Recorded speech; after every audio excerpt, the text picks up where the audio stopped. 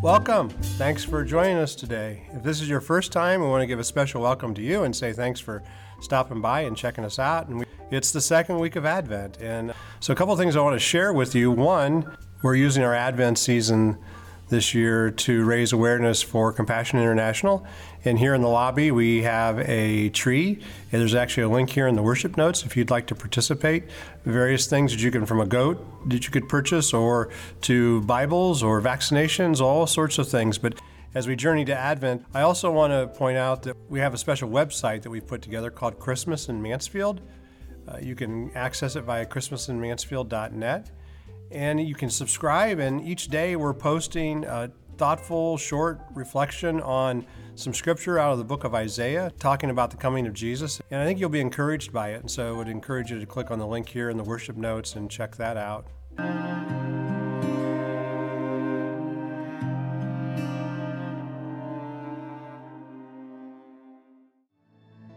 Like sheep that wander too far from the shepherd,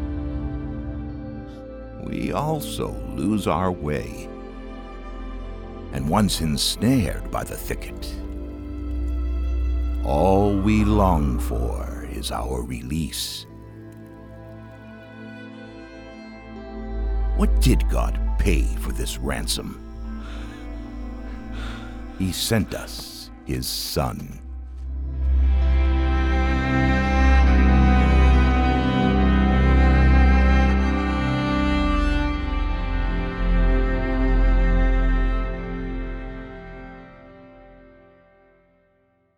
We're in this series called The Call of Christmas. And just a little refresher, last week in week 1, we looked at the story of Gabriel coming to Zechariah and the story of he and Elizabeth, the coming of John the Baptist, all that took place around that, and the idea of preparing for God's coming in the flesh, in the incarnation, in Jesus. And this week we're going to look at the story of Mary, how Mary was called to provide literally the home, the womb for the coming of Jesus in the flesh. But let's check out this story. In the ancient writings, a Savior was prophesied. This would bring peace on earth and goodwill toward men. And it was written long ago that God would give us a sign. A young girl would conceive, though never having been with a man, and she would give birth to a baby boy. He would be called Emmanuel, which means God with us.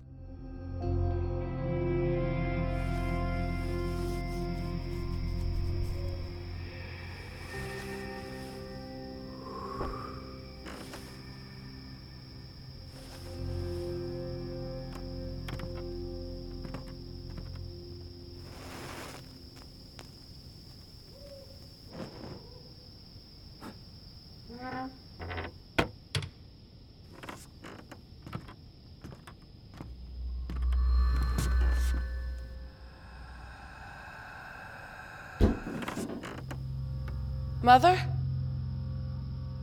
Father? You are highly favored. The Lord is with you.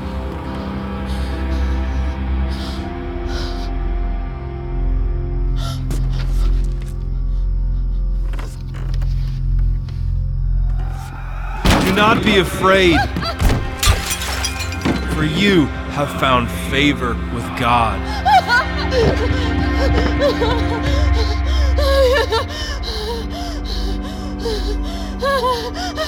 You will conceive and bear a son, and you shall call his name Jesus.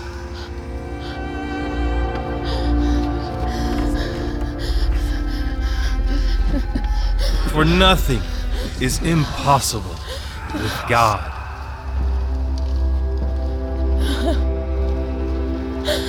I am a servant of the Lord. May everything you have said about me come true.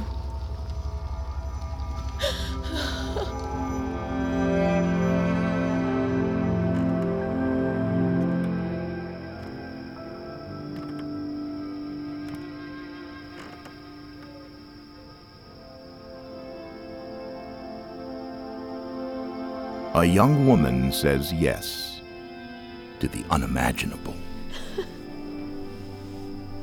Her story is not the first, nor the last, when God will ask great things of his people. And when we say yes, it can change everything.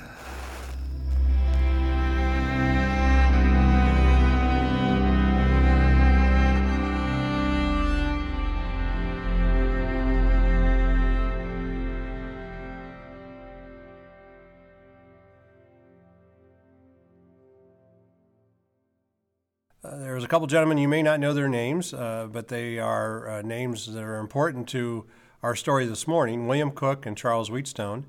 They lived in the 1800s. They are credited with the breakthrough technology and communications that enabled the first telegram to be sent via the electronic telegraph system. And then in the late 1830s, 1838 to be precise, a name you probably do know, Samuel Morse, he sent the first telegram in the United States. It went across 2 miles of wire at a place near Morristown, New Jersey.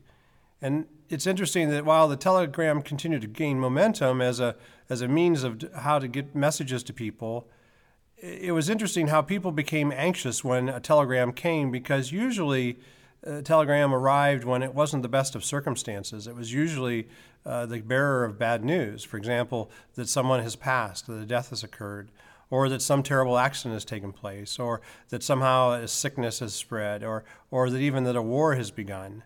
And I think the idea of getting tragic news in short bursts is just something hard to process. In 1933, a company by the name of Western Union, a name you may remember, they were the American Telegraph Company, began offering what they called singing telegrams. And it was a way for people to receive messages that were a lot more enjoyable and even some fun. First guy that sort of leveraged it was a guy by the name of George Olson, and he was a public relations guy who worked at Western Union, and he's the one that's credited with this new twist on how to receive messages. And so suddenly the idea of getting a message turns into something that's a little more exciting and even popular, to get a singing telegram on your front door. It began when Mr. Olson asked a Western Union operator by the name of Lucille Lips, kind of an interesting play there, right, to sing a message over the telephone. This message became the first singing telegram. And then from that day forward, an entire industry was born that enabled messages to be sent and received in a very creative way, with flair and fanfare and even, I'm guessing, some embarrassment at times. I guess I'm glad that God didn't use a singing telegram to deliver the message of the coming Messiah to Mary, because I'm not sure how Mary would have responded to it. But we do have for us here in Scripture, the angel's arrival is anything but ordinary or even mundane. So there's a uniqueness to it. Again, we're looking at the Gospel of Luke, Dr. Luke, and he records this unexpected message that came again by Gabriel, the angel. And Mary was the one to receive it. And at this time, she's a young woman, probably 13 or 14 years of age. She's from the town of Nazareth. It was the opposite of bad news. In fact, it became the start of what we know as the gospel, the good news.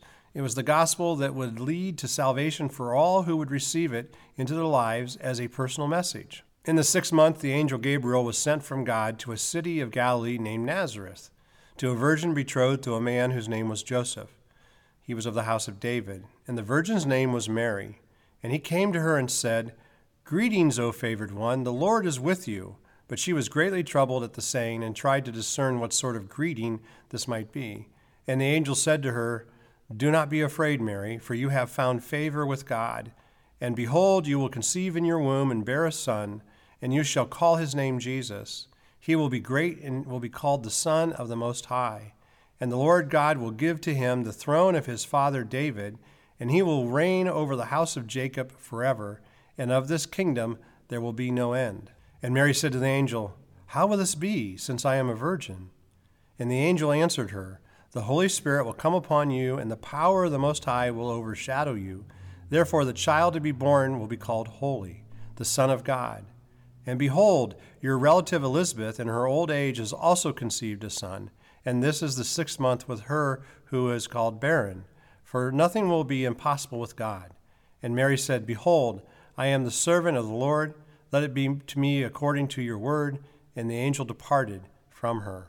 That's Luke chapter 1, verses 26 through 38. This message from the angel was anything but tragic or sad. It was incredible. It was unbelievable news that from the lips of Gabriel to the ears of Mary was this call today we're going to talk about to provide. You know, it's amazing how I think every Jewish girl probably dreamed and prayed of the privilege it would be for her to carry the Son of God, to be the one to carry and to provide the long-awaited Messiah for God's people. Now remember, it's been 400 years since God's people have really heard him speak, and so now this is what's taking place. The thought of being chosen to be a part of that plan would provide the rescuer and the redeemer and the savior for Israel was a hope and a future any young Jewish woman would be honored to experience. And it's just like God to extend the call of Christmas, as we're talking, to come forth from this place, from a person and from circumstances that we see in today's story. Now, verse 26 is what sets the stage for us. In the 6th month, the angel Gabriel was sent from God to a city of Galilee named Nazareth. The city of Nazareth is quite a contrast to the city of Jerusalem, which was the staging ground for what we read last week in chapter 1 of Luke. If a city was to provide a carrier for the Messiah, it seems like Jerusalem would be the much more natural choice to be made. Jerusalem was the center of the Jewish world. Nazareth was literally off the beaten path. Check out this map here. Jerusalem was accessible by trade routes, but if you wanted to go to Nazareth, you had to want to go to Nazareth to get there. Jerusalem was seen as a significant town, and Nazareth, well, not so much. It was seen as being a place that was insignificant. In fact, John chapter 1, verse 46 gives sort of a perspective that they had on Nazareth. Can anything good come out of Nazareth? John says. And at the same time, too, the region of Galilee was such a contrast to the region of Judea. The former was out in the country, but the latter had a wilderness, but was known for the big city. Galilee was rough around the edges and anything but kosher in their kitchens. Judea was much more polished and prim and proper, and they followed all the religious rules there. But at the end of the day, God sends an angel both to Jerusalem to give a message to a priest in the temple, just as quickly as he seeks out a quaint little town on the outskirts of the country hills in Nazareth for a visitation, which I think really says that all the real estate on earth is an equal opportunity for God to do something great and a place to call to provide for the next part of his plan. God will do as he pleases. No matter if you live in the big city or the big country, on the right side of the tracks or on the wrong side, in the high tax bracket neighborhood or below the poverty line, here's what I want you to hear is that God knows where you are, and he knows how to send a message your way. And so even this Christmas, I think he's calling each of us to a new understanding of what he wants to do. In fact, I want to say that wherever you are this Christmas, wherever you find yourself, literally physically or even emotionally and spiritually, God is going to use you to be a part of his plan to do his will in this new season. And you know what? You're never off the grid when it comes to God. And he's always aware of your location. His GPS never goes down. He is aware of your whereabouts, and he has plans for you regardless of where you come from or where you live. We continue here with verse 27, where it goes on to tell us about the one with the womb who could be called upon to provide the Savior would be a most unlikely candidate in the eyes of the world. Again, he says, God sent Gabriel to a virgin betrothed to a man whose name was Joseph, of the house of David, and the virgin's name was Mary. Now, words are important here. We know Dr. Luke wants us to pay attention. And so the fact that he states that Mary was betrothed to Joseph meant that they were not merely engaged. There's actually a deeper relationship here. In fact, in Jewish culture, engagement resulted in almost a marital status, which even though they didn't consummate it, it was a sacred thing, as sacred as marriage itself. The consummation would come later on the honeymoon, but the commitment and the covenant were just as strong beforehand in the eyes of the culture and in people in that time. The fact that she's signified as a virgin takes us back to the prophecy of the Messiah from the book of Isaiah that all the Jews would be aware of in that day. In fact, Isaiah chapter 7 says this, "Therefore the Lord himself will give you a sign. Behold, the virgin shall conceive and bear a son, and shall call his name Emmanuel." So again, Luke wants us to see the details here, and he ties it back to the Old Testament prophecy, and he does it in such a way as if almost to say to all his readers, here's your sign, pay attention. And then Luke goes on to unfurl what God's messenger, the angel Gabriel, says to Mary upon his arrival in the next verse, verse 28. And he came to her and said, "Greetings, O favored one, the Lord is with you." Now, I want to say something here very clearly, is that the more things change, more things stay the same, right? What I mean by that is that while this salvation from the angel Gabriel looks like it's something unique at first glance, it's actually very similar to the way the angel of the Lord greeted other unsuspecting individuals with a mighty call to provide.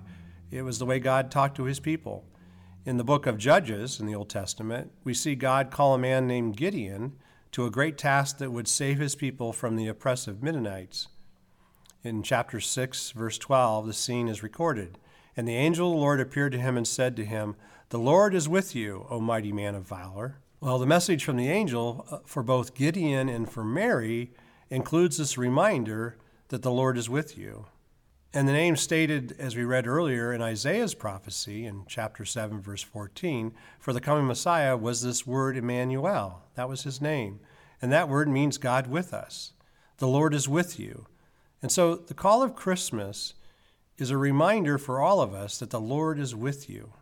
And in this story this morning, as we look at Mary, it's the call of Mary is a call to provide. Now, only a favored one in the eyes of God would be given the privilege and the call to provide the Christ child, who soon would be with us in the form of a baby from her womb.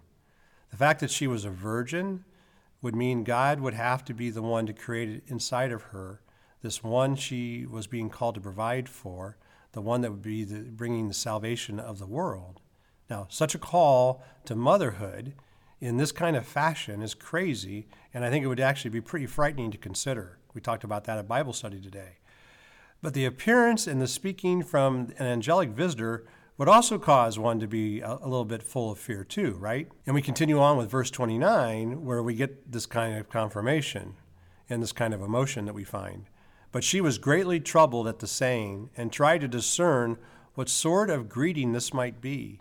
And the angel said to her, "Do not be afraid, Mary, for you have found favor with God. And behold, you will conceive in your womb and bear a son, and you shall call his name Jesus.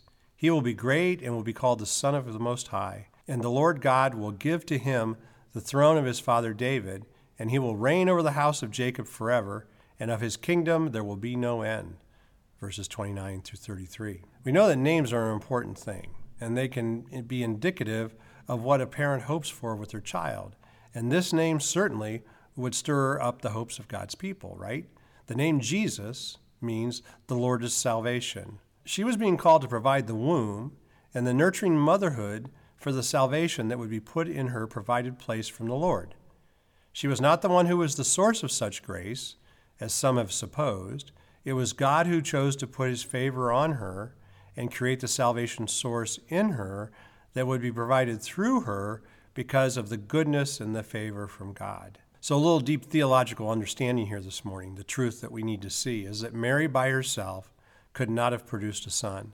But God, the creator of the universe, could give her one whose name, Jesus, means God saves.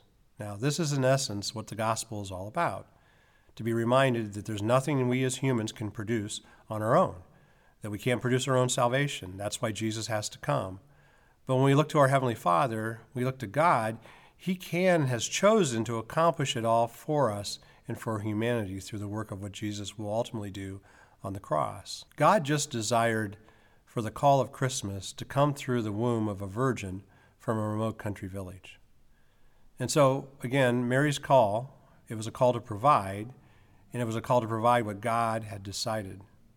She provided herself as a willing servant, and God's going to do the rest. So let's take a look at a video here. So you can see as Mary is processing this message she's received from the angel Gabriel, one that was certainly no singing telegram, if you will, she did so by asking a very logical question.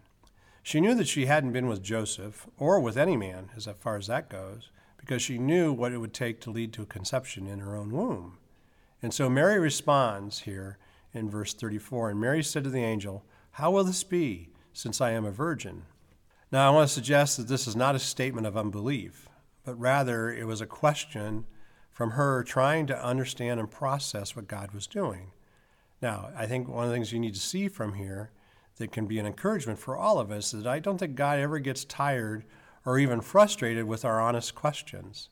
In fact, I think he invites us to stay curious as we grow in our faith, as we seek to understand who he is and what he wants us to do and what he wants us to do with our lives. Now, Mary was going to have to trust God with the details. Man, isn't that true for all of us in so many different circumstances in life? And here a promise was being made to Mary that could only come to the true fulfillment if God showed up and if God provided the details. And so Mary was being called into the promise. Her part was to provide the womb that would lead to the legacy of salvation from sin and death and Satan and hell. And God provides the details. Mary provided her life as real estate, if you will, to be claimed by God, to be developed and turned into a home base for the fulfillment of the promise to take place, the Messiah to come. It was hers to be a call to provide. And only God had the power to do it and to make the promise come true. Mary had the opportunity to join God in what we're calling the call of Christmas. And what's important to see here is that the angel Gabriel actually explains God's plan to Mary's question of this issue of how. And so Gabriel says, "And the angel answered her, 'The Holy Spirit will come upon you, and the power of the Most High will overshadow you. Therefore the child will be born, will be called Holy, the Son of God.'" Now, what's interesting here, again, as Luke writes about this conversation, he mentions the Holy Spirit just as he did earlier in verse 15, and he does it actually 6 more times in the first 2 chapters of his gospel, in verse 41, in verse 67, in verse 80, and then in chapter 2, verses 25, 26, and 27. Luke does this for a reason. To him, it's so important that we don't miss this as we read this. To forget the call of Christmas is something that's wrapped in the activity and the working of the Holy Spirit. And so in verse 35, we see not only the reference to the Holy Spirit's going to come upon Mary with this incredible detail of how this promise is going to come to fruition, our writer, Luke, also notes that God's power is going to overshadow Mary in the process. The word for overshadow in the original language is episkizio. Can you say that? Episkizio. Teach you a little Greek here this morning. And this word episkizio, it carries with it the sense of the holy, of the powerful, of the presence of God. It's actually the same meaning that this word has is how in the Old Testament, when the cloud that moved with the Israelites covered and overshadowed the tabernacle, when the tent was filled with what we call the glory of God. You can read about that in Exodus chapter 40. In fact, it says here, "Then the cloud covered the tent of meeting, and the glory of the Lord filled the tabernacle, and Moses was not able to enter the tent of the meeting because the cloud settled on it, and the glory of the Lord filled the tabernacle." So it's important that as Luke draws on this, that the same imagery, if you will, and the same feel and emotion of how the presence of God is described in the Old Testament is exactly the same imagery and the feel that Luke wants us to have when he uses this word overshadowed here in the details of Gabriel's message to Mary. And so God's presence, his presence through the Holy Spirit, is going to be something that's thick, and it's going to be at work in such a way that it's going to be very clear that something holy is happening in our midst. Now, there are places on the earth where the moment you walk into it, there is a sense that you're standing on holy ground. I don't know if you've ever been to the National Cathedral in Washington, D.C. It's this magnificent cathedral with high ceilings and flying buttresses. And even when Melinda and I were in London years ago, the same kind of feel at Westminster Abbey, where there's just something that you know when you walk into it that's grand. You see, it's the great cathedrals that help us look up and to make us feel small as we look at the massive arches that go to the heavens that can really have an effect on us. And that's important for us to sort of put it in perspective. Even when a choir fills a space, a cavernous space, the voices that come are so amazing to encourage us. A person can have a feeling of being overshadowed, or this word episkizio, and it's all about the presence of God's Holy Spirit. Now, what's interesting here, again, words matter. The word episkizio is used again in all 3 accounts of what we call the Transfiguration, where it's described as the overshadowing of the cloud. It's in Matthew chapter 7, verses 5, and Mark chapter 9, verse 7, in Luke chapter 9, verse 34.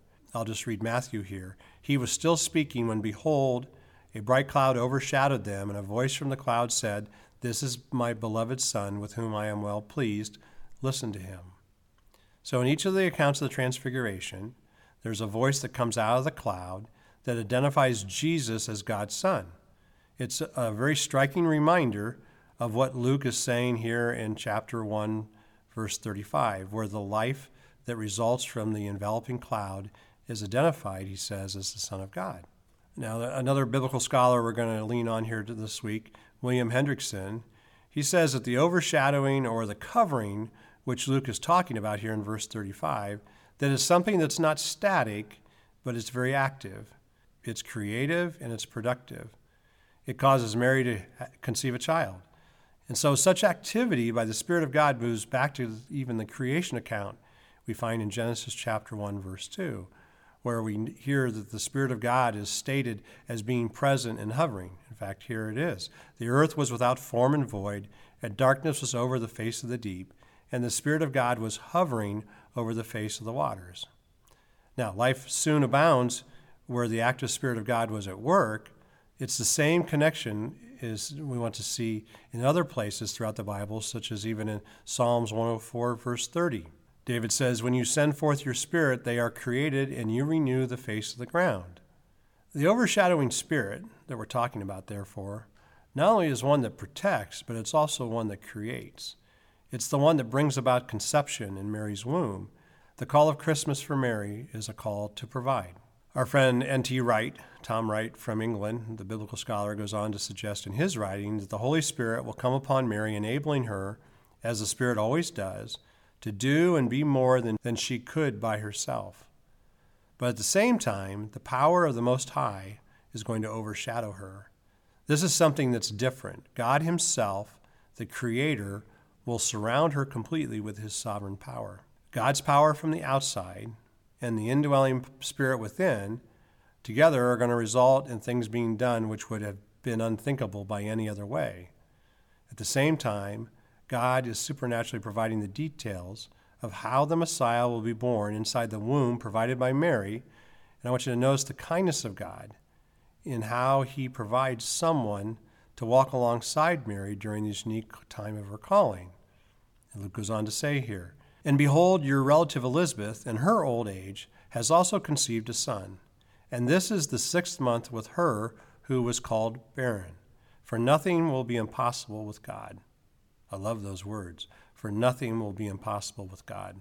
Now, when we think about the experts of that time, in that culture, they're suggesting that Mary more than likely suffered a lot of embarrassment and loneliness as a result of being the person picked by God to be the mother of God's chosen one.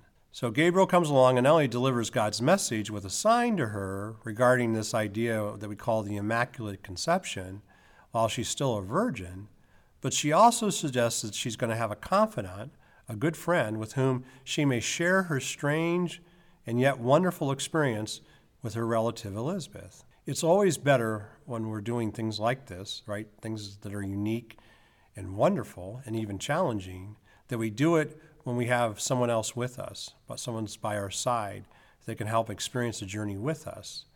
And so what's amazing here is that God knows this. And what's amazing, too, is that God provided, even for the smallest details, and for every emotional need that Mary would experience along the way. It's just a beautiful picture of God's provision, even for us today, for you and for me. Now, as we unpack this a little bit farther, I think there's some interesting parallels from last week's story with the angel announcement to Elizabeth's husband, Zechariah, and for what Mary found when we look back in Luke chapter 1.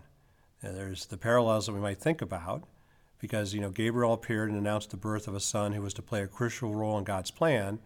There was also a son who was named by the angel who was to be born under unusual circumstances. So Zechariah and Mary have some similar experiences here.